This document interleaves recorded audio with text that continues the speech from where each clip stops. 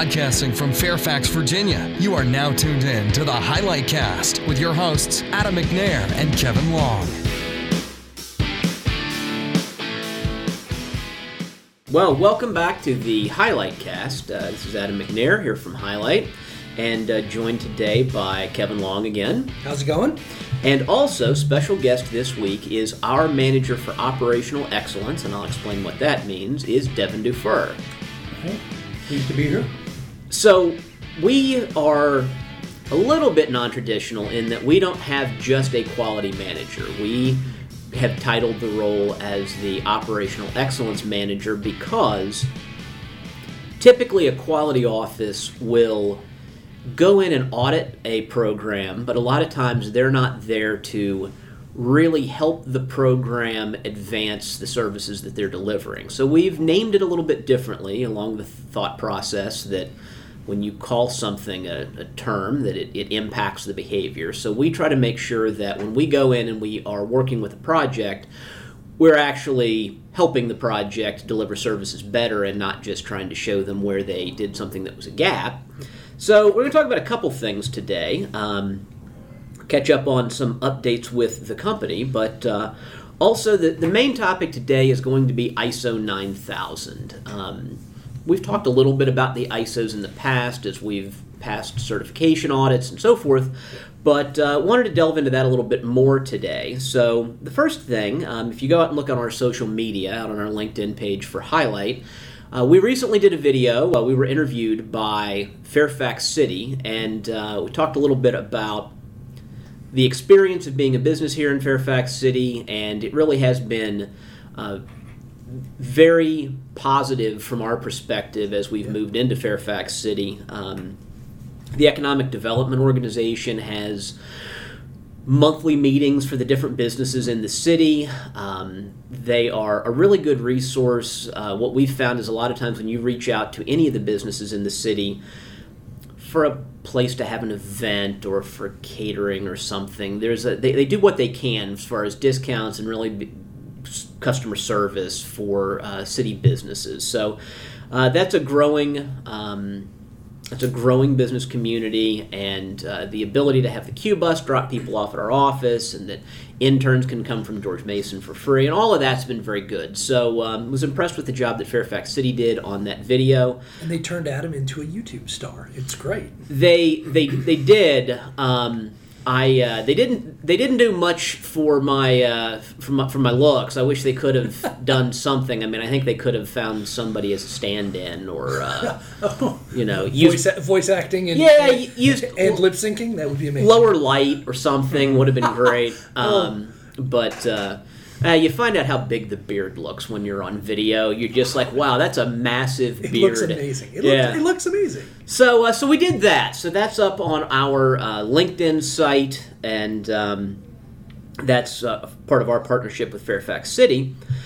And then the other thing we were going to talk about today was ISO 9000. So as we've talked about a little bit, we have a custom framework that we've developed to deliver services to the government that we call Highway, which we view as the way to deliver services for the government for a lot of reasons, and we'll delve into more of that on a future episode. But it is a collection of tailored best practices from ISO and CMMI. So we are ISO 9000, 20,000, 27,000 certified. 44,000. We're the first one in America to be 44,000 certified, which is for stakeholder engagement and applying our processes into a customer environment. And then also CMMI level 3 for both services and development. So there's a lot to... It's a bunch to unpack. There's a bunch to unpack there, but 9,000 specifically, we have in addition to maintaining our own certification, we have over the past year or so been approached and engaged with companies that we work with or that we are the mentor of to help them get ISO certified. Previous lives, we've helped customers do it too. So True. Back in the day, we've done 20,000 and was it 20? Did we do 9,000 for anybody? I know we did 20K. We did 20,000 at State Department, certainly. So it's good for everybody. Yeah, and it does help as well. One of the digitization projects that we did for the Small Business Administration, those processes leveraged a lot our ISO certified processes, and things like that sound rather boring until you find out that somebody digitizes 1 million documents the wrong way, and then all of a sudden you really wish that you'd spent the time to do that the right way, which gets us to what is ISO exactly? Now, Devin is an expert in all things process and quality and so forth, and so the way that we really do ISO is usually Devin just tells us what we need to do, and it works pretty well from that perspective. But so, Devin, you want to talk about what ISO actually is? Sure. Thanks, Adam. ISO, the term ISO just means it's the International Organization for Standardization. It's French, and so that's why the lettering is out of order. Okay. But you learn things every day. There you go. What it is it's a standard that specifies the requirements for a quality management system. Not quality assurance, but how to manage a quality management system. And organizations use this standard to demonstrate to themselves or to a customer or whomever the ability to consistently provide products and services that meet our customers' expectations and regulatory requirements. So that's really what it does, but it also contains fundamental management and some quality assurance practices that can be applied by any organization. So that's in essence what ISO really does from the 9001 perspective. It's the only one, the 9000 series, that's associated with quality management. So it shows that you have a system. It doesn't prescribe that you're actually doing the assurance. That's correct. And one of the things that I've found almost every time we've gone in from consulting engagement to go talk to somebody about ISO, when we talk about a quality management system, we're not talking about a computer system. There's not some software tool installed someplace that is driving what you're doing. When you're saying a quality management system, it is a collection of processes that you're going to follow to achieve a certain thing. Correct. Now, another thing that it has also been interesting to me about ISO 9000 is because it is not prescriptive in the detailed work instruction of what you're doing, it's used in a really wide range of industries. Mm-hmm. It's used in the automotive industry. It's used in manufacturing. A startup I worked with, my first IT job was healthcare. And there was a nurse practitioner that they brought in as our ISO expert to come in to get us put in with that.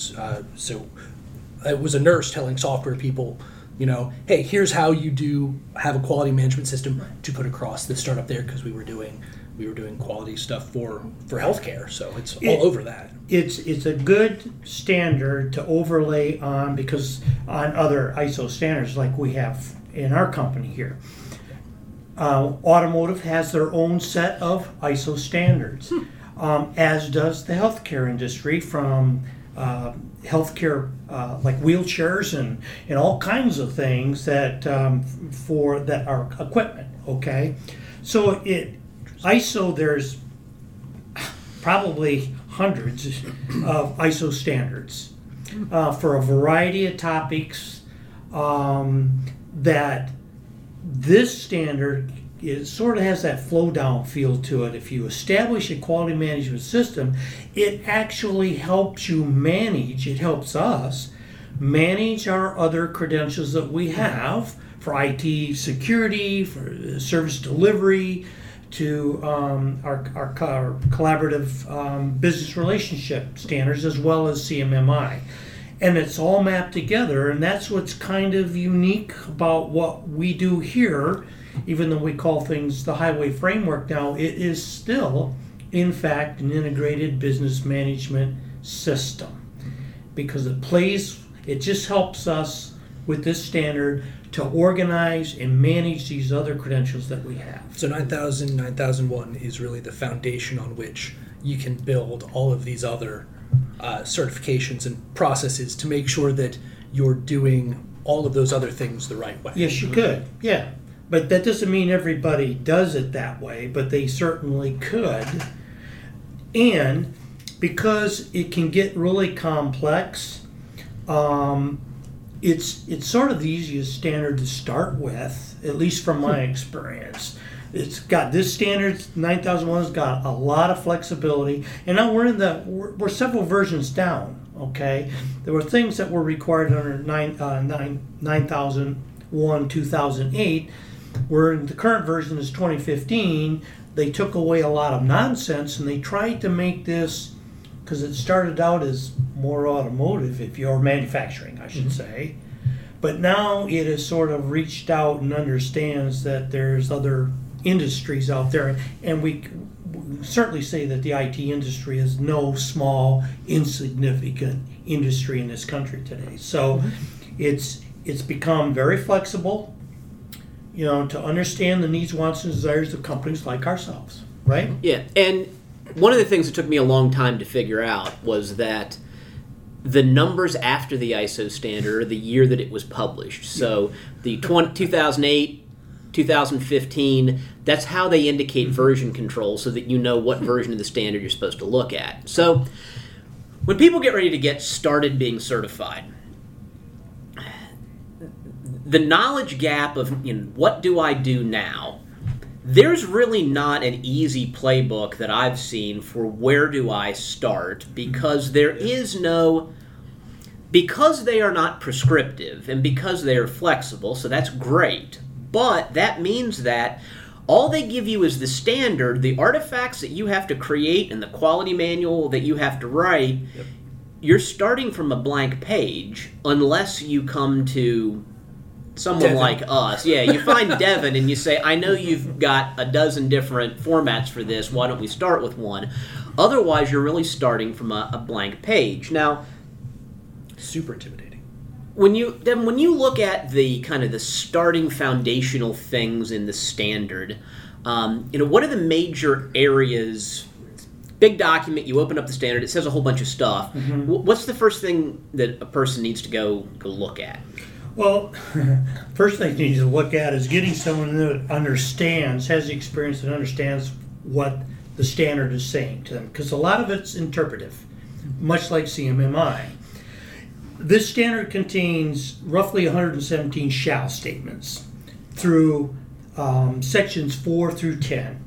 The example for our 2008 version, it only went through 9, clause 9. So there's these 117 shalls within clauses 4 through 10. Okay, the 10th being the process improvement kinds of activities that you want to have. And so those shall statements are essentially, that means there's 117 things that we have to be doing. And it's not a one-time thing. The majority of them, a few of them are write a policy, and one could theoretically write a policy and keep it unchanged for many years. Sure. And that would be okay. Sure. But a lot of them are ongoing requirements where they are things that you need to be doing on a at least annual or sometimes more frequent basis. Yeah, there are. And a lot of times it will say in there, you've got to do this as needed. Well, philosophically, the formation of the Executive Steering Committee kind of provides the guidance for that as to what do we want to do long term that's maintainable. Because quite often what happens is a company will start down this path and then they'll get carried away. It's because they don't understand. It's like an accordion. Okay, policy for policy's sake. For example, and maybe you all don't even know this because I really haven't spoken to it. Technically, a quality manual is not required. Really? No.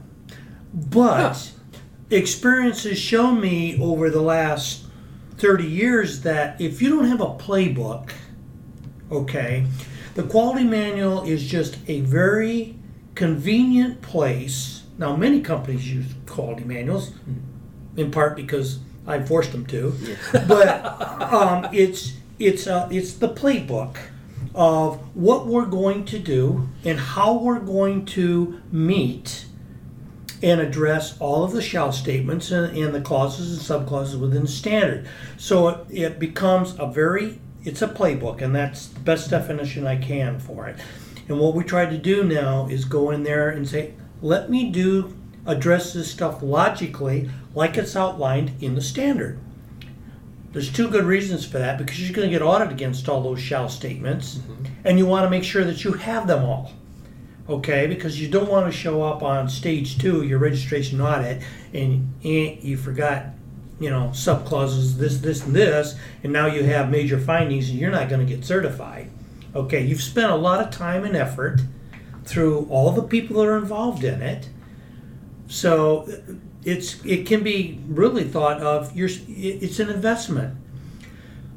We've made it a point that we sort of organize everything, and we've proven that time after time after time, so that when we get to whether it's an ISO certification or we get to CMMI appraisal, I already know what the solution is, because I don't want to spend the money again. So you mentioned a phase 2 there. So I assume that this being a process-oriented thing, that there's a process in terms of going through this. If there's a phase 2, I assume there's a phase 1, maybe a phase 3. So what is it that you have to go through if you're going to do this? Well, okay, let's assume you've got, there's stages and not phases, okay? A little background on the staging was prior to the 2015 time or version of this, we would, guys like myself would prepare all this stuff, required documentation. There's some required documentation they had to have, that we would send it to the auditors, and they were supposed to review this, whatever, and when they showed up to do the audit, they're supposed to know all this stuff about our company. And that's stage 1? That's no. That was before stage 1 was enacted by ISO. Used to be a single stage type of thing. They show up and do it. Okay, so what we found out, or ISO realized finally, was that when these auditors show up, they really don't know anything about the company, and chances are most of them never even looked at any of the documentation that we sent them. So the registration body of ISO said, we got to take care of this. So they turned it into a 2-stage event. Stage 1 is typically, and the auditors are supposed to come on site. So that means they can't just send it to me and I'll take care of it. No. You have to show up. Okay? And it does really give them an opportunity to speak with executive management and others that are involved in the program and get an idea of what this company's all about. We're all different. Okay? And the last thing we want is, and it's happened to me, we get an auditor that shows up that has no background in IT. They know everything about the automotive industry, but they're going to, as the previous registrar we had here wanted us to inventory all of our pencils and paper clips and pads of paper and stuff, and that's crazy. Okay, because that's what they do in the automotive industry. Right, and so as an example, when we went in for the stage 1 for current partner that we're doing the ISO support for now, said, okay, well, your auditor's going to come in, so stage 1 is really about meeting that auditor. I said, well, so we have to explain our business. You mean what specific customers we have, and exactly, are we providing service desk, or are we providing infrastructure? So start from, you do professional services, you don't manufacture things. They're like, yes. The auditor that we have coming here last week was in Detroit in an automotive factory verifying blast furnace temperatures for making car parts. Because if what you're controlling is a process to verify what's important and what's being done correctly, the ISO 9000 standard just says document your process and what metrics are important, and we're going to verify that you're doing it. So whether for us it's when you are selecting a professional services employee to provide to a customer, does their resume meet the requirements of the labor category so that the contract is in compliance? It can mean that, or it can mean if you're going to make a fender for a pickup truck, the steel needs to be at least a certain number of degrees, and so the process by which you measure that, you need to have one person measure it, and then you need to make sure that they have calibrated the instrument that they're using. ISO 9000 can do either one. Yep. Or both. Not that we do both in our facility, but if we did, it could do both. And that's an important thing to bring up also, because they used to call these things exclusions, but they're now called exceptions. And there are things in the standard that an organization such as ours that provides professional service that we just cannot do. Right. We don't have calibration equipment, to calibrate an oscilloscope or something like that. We don't do that kind of thing. There's other things that we can't do, and we just have to bring those out, make sure that the registrar and the auditor understand that, well, these are out of bounds because we really can't do them. Right. So we list those in all of our paperwork, that when we get our registration, we say, these are the things we can do. Right. But they also know there are some things we absolutely can't do. Yeah. It's just not possible. Yeah, so that stage one process is Right. a lot of getting the auditor to really understand Right. what it is that you do and what things they should be looking for. And because they're not prescriptive, they ISO are not prescriptive in what you call certain things, a lot of it is mapping terminology of what you call a thing to what the ISO standard calls out. Yep. And so just as a behind the curtains technique of something that we do, every document that Devin and I ever work on, we put the ISO reference in parentheses right after the topic in the document, Right. whether that be an agenda item on a meeting agenda, whether those be in notes, whether that be in a quality manual or any other standard operating procedure, because 6 months from now, you don't end up remembering why you put that paragraph in, and you think,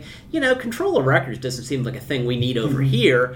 And then you realize that was an ISO requirement, and you get ready to go get audited, and they say, hey, where do you talk about this? And you're like, I guess when we ironed this document out and tried to make it sound a little bit better, we must have lost that. So it's to maintain that kind of traceability.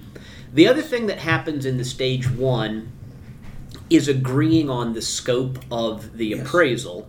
And Devin, you want to talk about the kind of that scope process? Yeah, the scoping is when you're getting a certification or something on something, you have to outline exactly what that is. So you're marrying up whatever we use our back office operation as an example of what the scope of our appraisal is, or not our registration, I should say. Okay, so there's certain things in there, the proposal process, and we've got IT involved in contracts and HR and recruiting. All these things are tied together, and they are specific to clauses in this standard. So when we get that certificate, it's going to have that scope, but not to that level of detail. It's going to say something like, we do professional services, or we were doing software development, or we were building this or that or everything. So that when somebody, and it's on our certificate, okay, it's there so that our customer or whomever is looking at it says, okay, what you're doing and what you're certified to do, or your certification covers, it applies to what we do. Okay, our product in that system is a proposal. And the importance of your scope is that where I've seen a lot of people go down a very difficult path is they start scoping around the entirety of their business without the awareness that there's usually a lot of things that you cannot control. So in a consulting environment such as ours, so think about physical security. We can control the physical security here at our headquarters, but every one of our customers has their own security plan, strategy, operations, etc.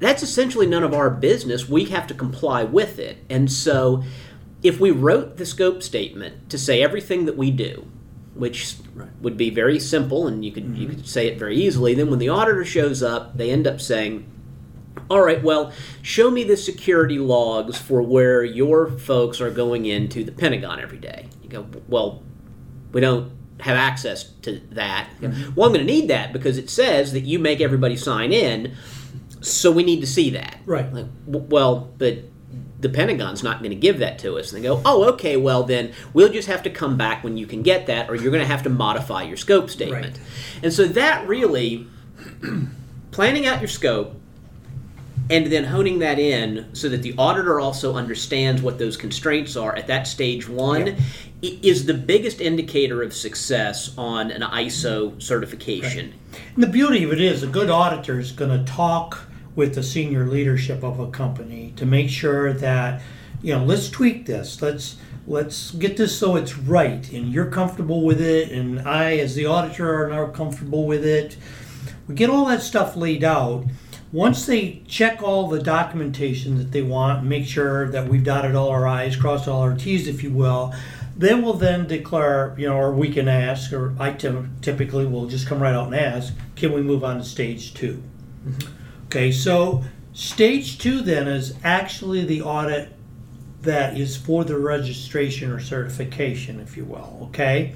This is where the auditor is going to come back, and it usually could be anywhere from, depending on how many things you do or do not have to fix after stage 1, it may be a month, it may be 2 months, or whatever. Give us time to do it, and it's no harm, no foul at stage 1. Right. Because you're not trying to be certified at stage 1. Stage 2, the rules change a little bit. Now they talk to the specific people. If you were in charge of the proposal process, they're going to talk to you about, explain, because you should have a set of work instructions, right, on how we do this proposal process, a la Highlight. Not somebody else, but how we do it. Or recruiting, or HR, or contracts in finance, and all.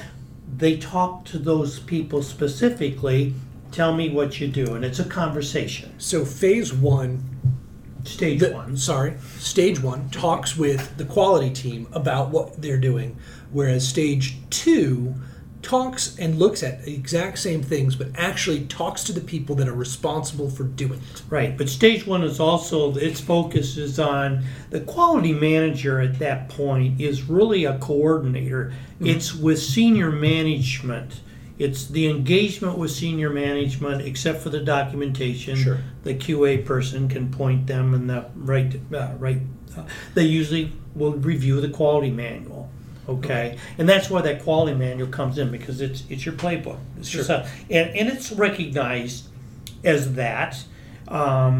Most companies have what they call a quality manual or something like it. Mm-hmm.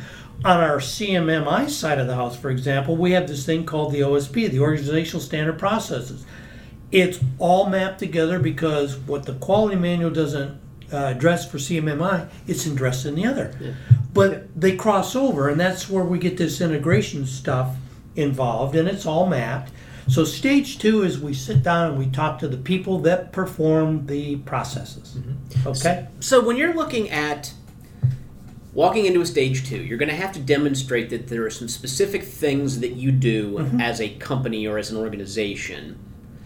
Now, the ones off the top of my head that I just kind of, if you were going to say, what are the things that you have to do for ISO 9000? What it feels like to me that you have to do is that you, number one, need to have some sort of quality policy and an executive or senior management organization that sets the quality policy and talks about strategic quality issues on at mm-hmm. least an annual basis. Right. That's a thing that it feels like we have to do. It feels like control of documents and records. Any mm-hmm. document that is part of that quality system needs to have a little table in front of it that says what version you're on and who changed it, so you have some right. traceability. And then there needs to be some internal audits related to, if we said we were going to do things at least, I don't know, once a year or something, somebody needs to come along and verify that we're doing that, right. so that the combination of what we said we were going to do, the internal audits, and those processes we've documented, the auditor is going to come in and look at. when you think about, here are the major practice areas or process areas, however you would call it, of 9000. What are the main behaviors that we have to exhibit to be compliant? It's a good question, and it's outlined very well within the ISO standard. For example, we'll start out with leadership. In the case of ISO 9000, senior management in their leadership role, you can't back away from it. You're stuck with it, okay? If you're going down this path, so senior leadership just can't separate themselves where I'm not involved in this at all. Right. We have this thing that we do, and it goes by a variety of names, of the Executive Steering Committee, where the quality manager then reports to that committee of the state of our quality management system. And the standard outlines exactly, at a minimum, what has to be covered. And it's a variety of things, from internal audits to process improvement to objectives to all kinds of items, okay? So that's the inputs. The outputs are, the senior management can't be like a bump on a log. They actually have to respond to that and say, well, that seems to be good, but could you look into this? Could you look into that? How about if we do this? We want to improve things, okay? So everything is methodical, okay? It's methodical. And then we have our internal auditing, which makes sure that if, yes, it's documents have to be reviewed at least annually or more often as necessary, we're making sure that that's the follow-through. So is it that traceability where you're saying, we're going to have some quality objectives, we're going to move forward on some things, and then we need to show meeting minutes or some kind of notes that demonstrates that we're churning through them. Is that basically the important part? Absolutely, because that, for whatever kind of meeting you're having, you don't have to have one for everything. But for the ESC as a deputy, you do. Because the quality manual says, that's a document, it says we're going to have quarterly ESC meetings and that there's going to be meeting minutes. Okay, so the meeting minutes then become the record of fact that ESC meeting did take place, okay, and all of the salient points that were covered. But it also gives that quality assurance person guidance where senior management wants to take the company by way of quality issues or programs, or what we try to do better each time, right? So if we have that meeting and we follow up on it, yep, and we internal audit some things, yep, is that enough, or are there other things we have to do to be ISO compliant? Oh, there's lots of things you have to do. Okay, Section 8, for example. Section 8 really covers all the production kind of stuff that we do, but for a company like ours, most people say, "Well, I don't produce anything." Well, yes, you do. Our back office operation, as I said earlier, is we produce a proposal, don't we? That's our product. It's a solution for a customer. It's a solution, and it's based on the requirements. Well, there's all kinds of things that in Clause 8 that deals with the production of a product or service. But in this case, the service would come after if we won this proposal, okay? So it tracks all the salient things that we have to do. We have team reviews. Those are records. We have to be able to demonstrate that, okay? Then we have, let's say that's just a proposal process itself. From the time we start this thing at the BD part, all the way to the time that we have the last review, we've done this compliance matrix against that to make sure that we're delivering a proposal that is actually compliant with the requirements of the RFP. Okay?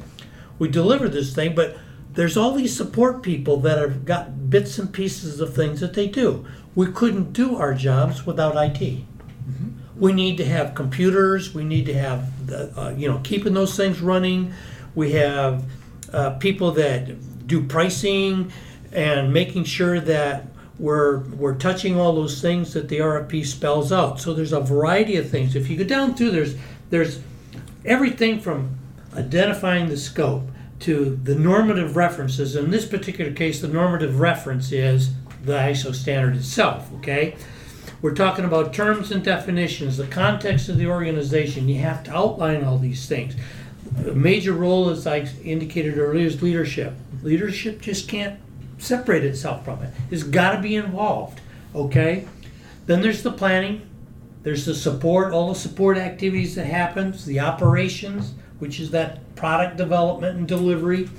And then we have to evaluate what we're doing, our processes. Well, and so I guess that's the metrics angle. Yes. Because I guess, one of the things also that I see when we go in and do some of these consulting engagements is you do have to be ISO compliant, you do have to track some metrics. Yeah. But they basically say, pick some metrics that are important to you. Correct. And then demonstrate that you're tracking them. Right. Yeah. And now, like Kevin, when you look at across your programs, what Sure. kinds of things from a metrics standpoint are you really usually monitoring? Customer satisfaction. Yeah. That's easy. And profitability. Mhm. That's another one. Employee retention or attrition. Yeah. Look at that. Yeah, and on our the thing that we've done from an ISO perspective is, so certainly customer satisfaction is one of ours that we look at. And then because we're trying to use ISO to better run our company, a lot of the metrics that we've identified from an ISO standpoint are what I call capacity and velocity, meaning do I have enough people in each individual department to handle the things that have to happen? Do I have enough recruiters to handle the number of recs that we have open? Do I have enough contracts people to handle the number of contracts actions? Do I have enough IT people to support the IT tickets that we're getting?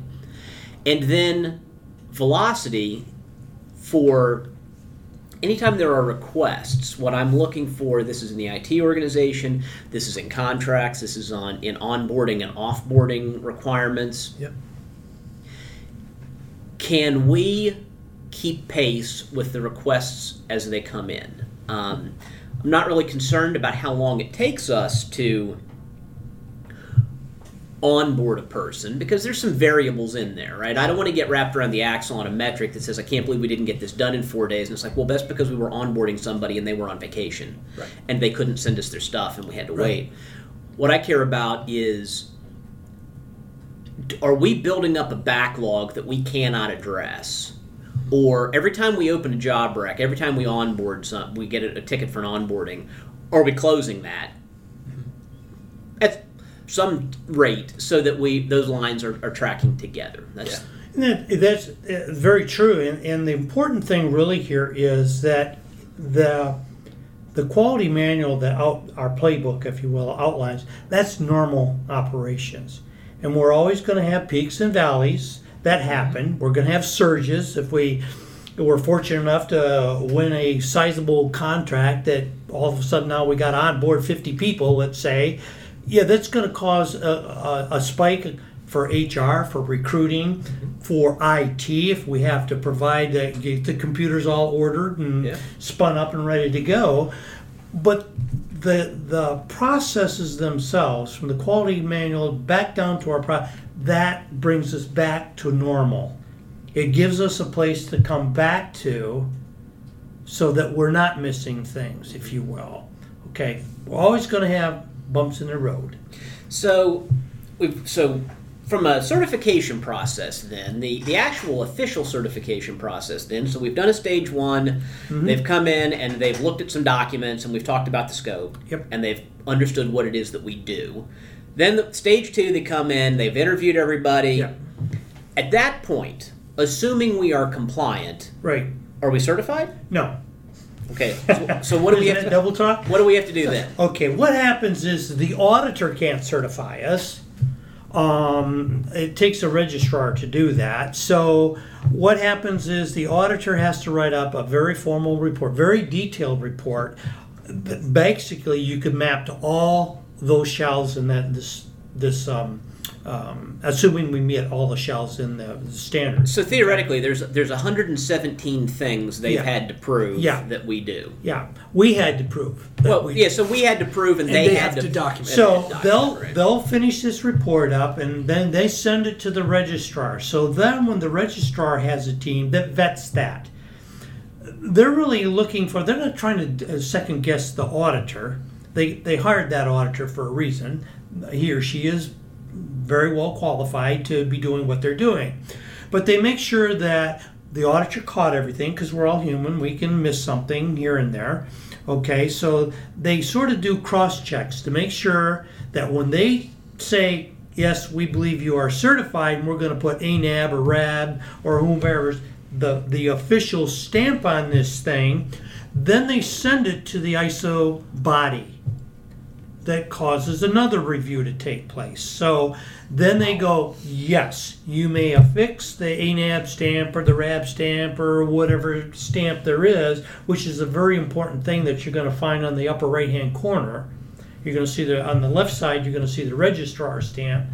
But for those standards that are recognized by the international organization, will also get, that's where the real weight of it is, okay? They send that back.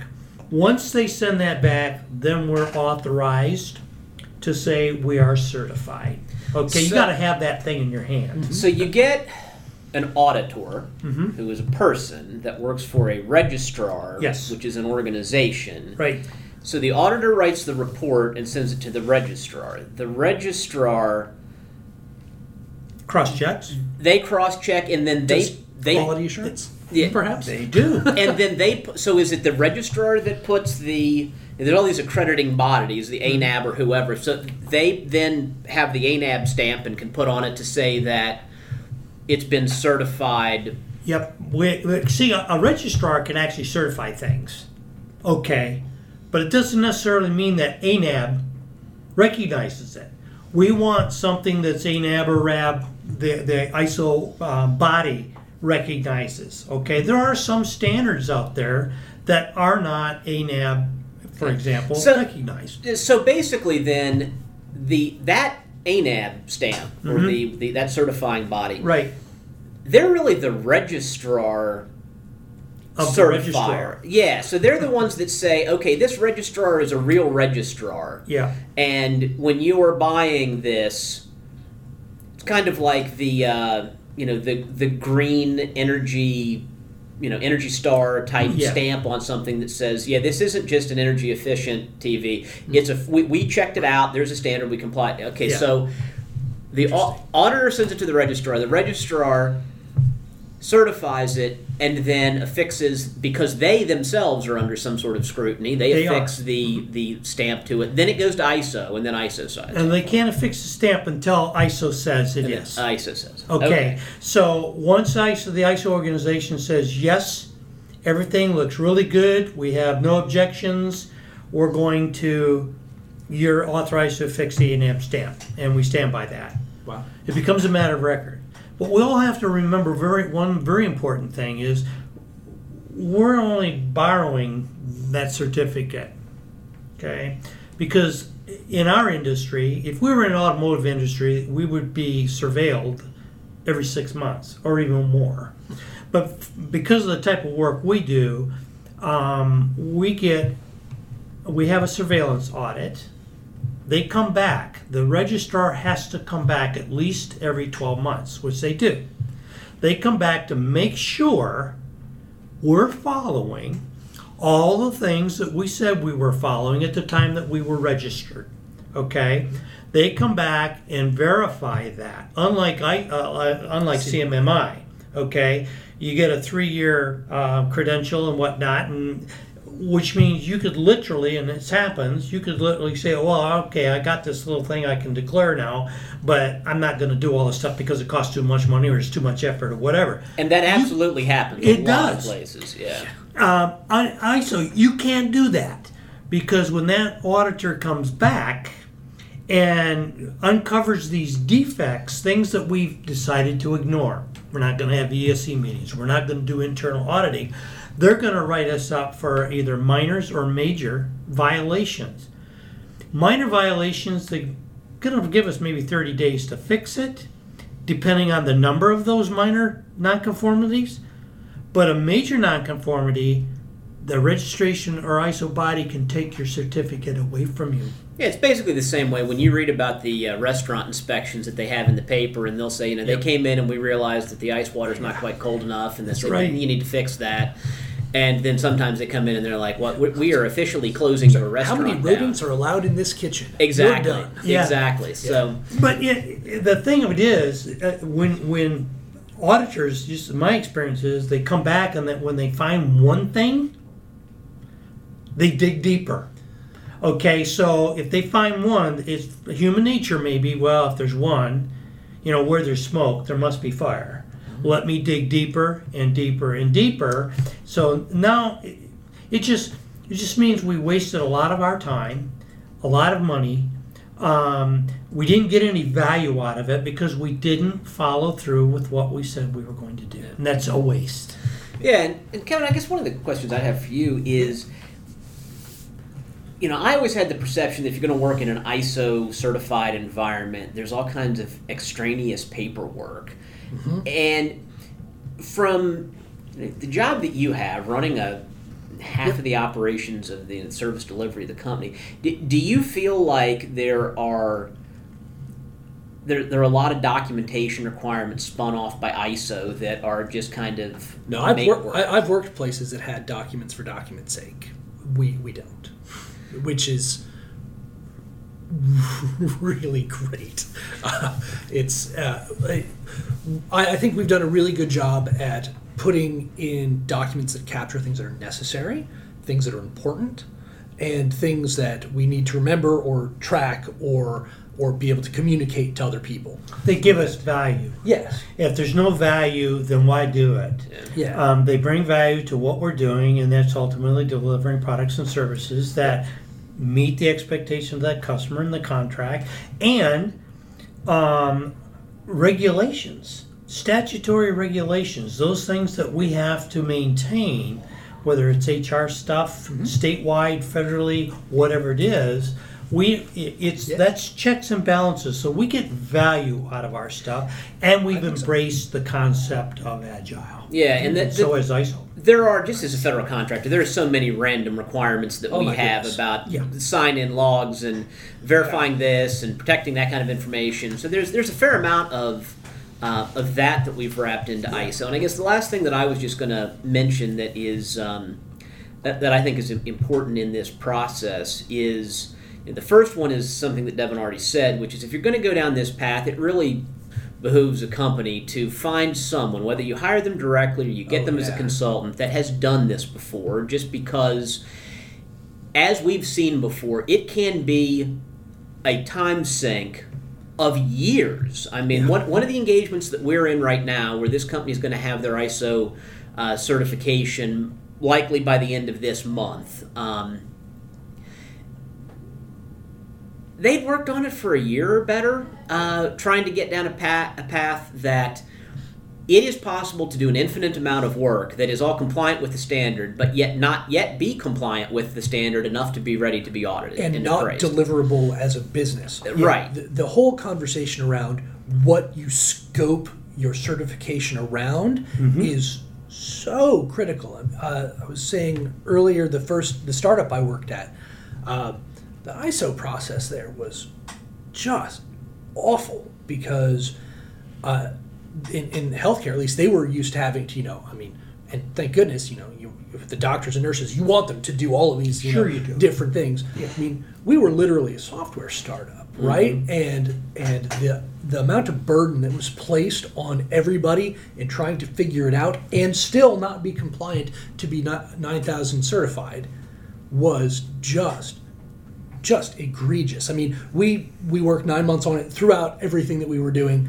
honestly, hired a different person that didn't understand healthcare as much, but understood software more, to be able to then understand and put the scope appropriately around it. It was, it can be really painful if you don't do that. So that's one area that I think you need to get somebody that knows, that has some experience and has done it before. I think the customers where we've gone in and engaged to get somebody ISO certified, we have likely saved them 5 or 10 times what they've ever paid us to support them in avoided work on their side. The other thing is the registrar and auditor that you select is really important. Right. And whether you reach out to a professional network and ask people who they've used that they like, whether you call us and talk to us about who we've used, it's not about, oh, we know this auditor that fills out phony certs and they're not going to really look at anything. It has nothing to do with that. What it has to do is finding an auditor that has the right experience to be able to understand your business sector. The auditor that we use, if we were in hardcore chemical manufacturing, I'm not sure that she's necessarily the right person. Right. But she's great for us, for professional services. Yep. And similarly, the registrar that you select, the price difference is, it's interesting. The way they price these things is by how many people are going to be involved in the overall certification and Really? appraisal Yes. process. So it's not. These aren't big price drivers. I mean, getting an ISO 9000 certification, the registrar that's the least of your cost. I mean, it's a couple $1,000s every year. It really is not that big a deal. But finding one that's responsive, it's interesting. The number of times that we've tried to just get on somebody's calendar, and a lot of these organizations are networks of remote part-time people that operate as these registrars, and you simply can't get them to lock you in on a calendar. And when you're going to have somebody show up to your company and they say, we're going to need essentially almost untethered access to interview and look at artifacts and talk to most of the people that are running your business for 2 days, having some certainty about when those 2 days are is a big deal. Yeah. And just vacations or customer requirements or anything, some of these registrars, It's at their convenience. it's at not their ours. convenience. And a lot of that I think comes back to their background. If it's manufacturing, every factory is always on. Right. So if you're going to go check what time the ketchup bottles are, being made, they do it 24 hours a day, and that assembly line does the same thing all the time. And you're always going to have every role on site. So you're going to have an on-site quality guy. You're going to have an on-site production manager. You're going to have an on-site all of that all the time. Yeah. We don't run that way. And because these standards kind of grew up in manufacturing, I think that's still a gap. So those are a couple of things to consider. ISO 9000 can be as hard or as easy as you want it to be. And, you can be looking at starting from nothing with the right consultant or support and being certified in 4 or 5 months, or you can take 2 or 3 years and spend $1 million and not be ready yet. Yeah. It really is, it's a wide gamut. It's real disheartening for all of the staff that are involved in these things to spend a silly amount of time in many cases and then get nothing out of it based on when you're supposed to be getting these certifications and whatnot.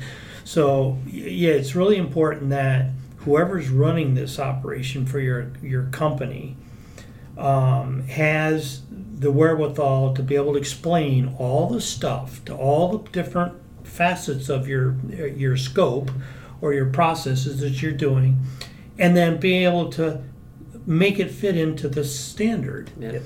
Because why waste time? Right. But Absolutely. many companies just do that. I Yeah, don't know why. and so that in a nutshell is the ISO 9000 process, and it's the way that we do it. And so this was really meant informationally. I mean, I would, probably be remiss if I didn't say, if anybody's interested in knowing more about it, you can always contact us, and whether it's as a professional services engagement or just for some advice, we're always happy to do that. But so that's that's ISO 9000. So thank you to Kevin, and thank you to Devin, and thank you to Matt Dodson for running the recording, and we will talk to you next time. The views and opinions expressed in this episode are those of the hosts and do not necessarily reflect Highlight Technologies and/or any agency of the U.S. government.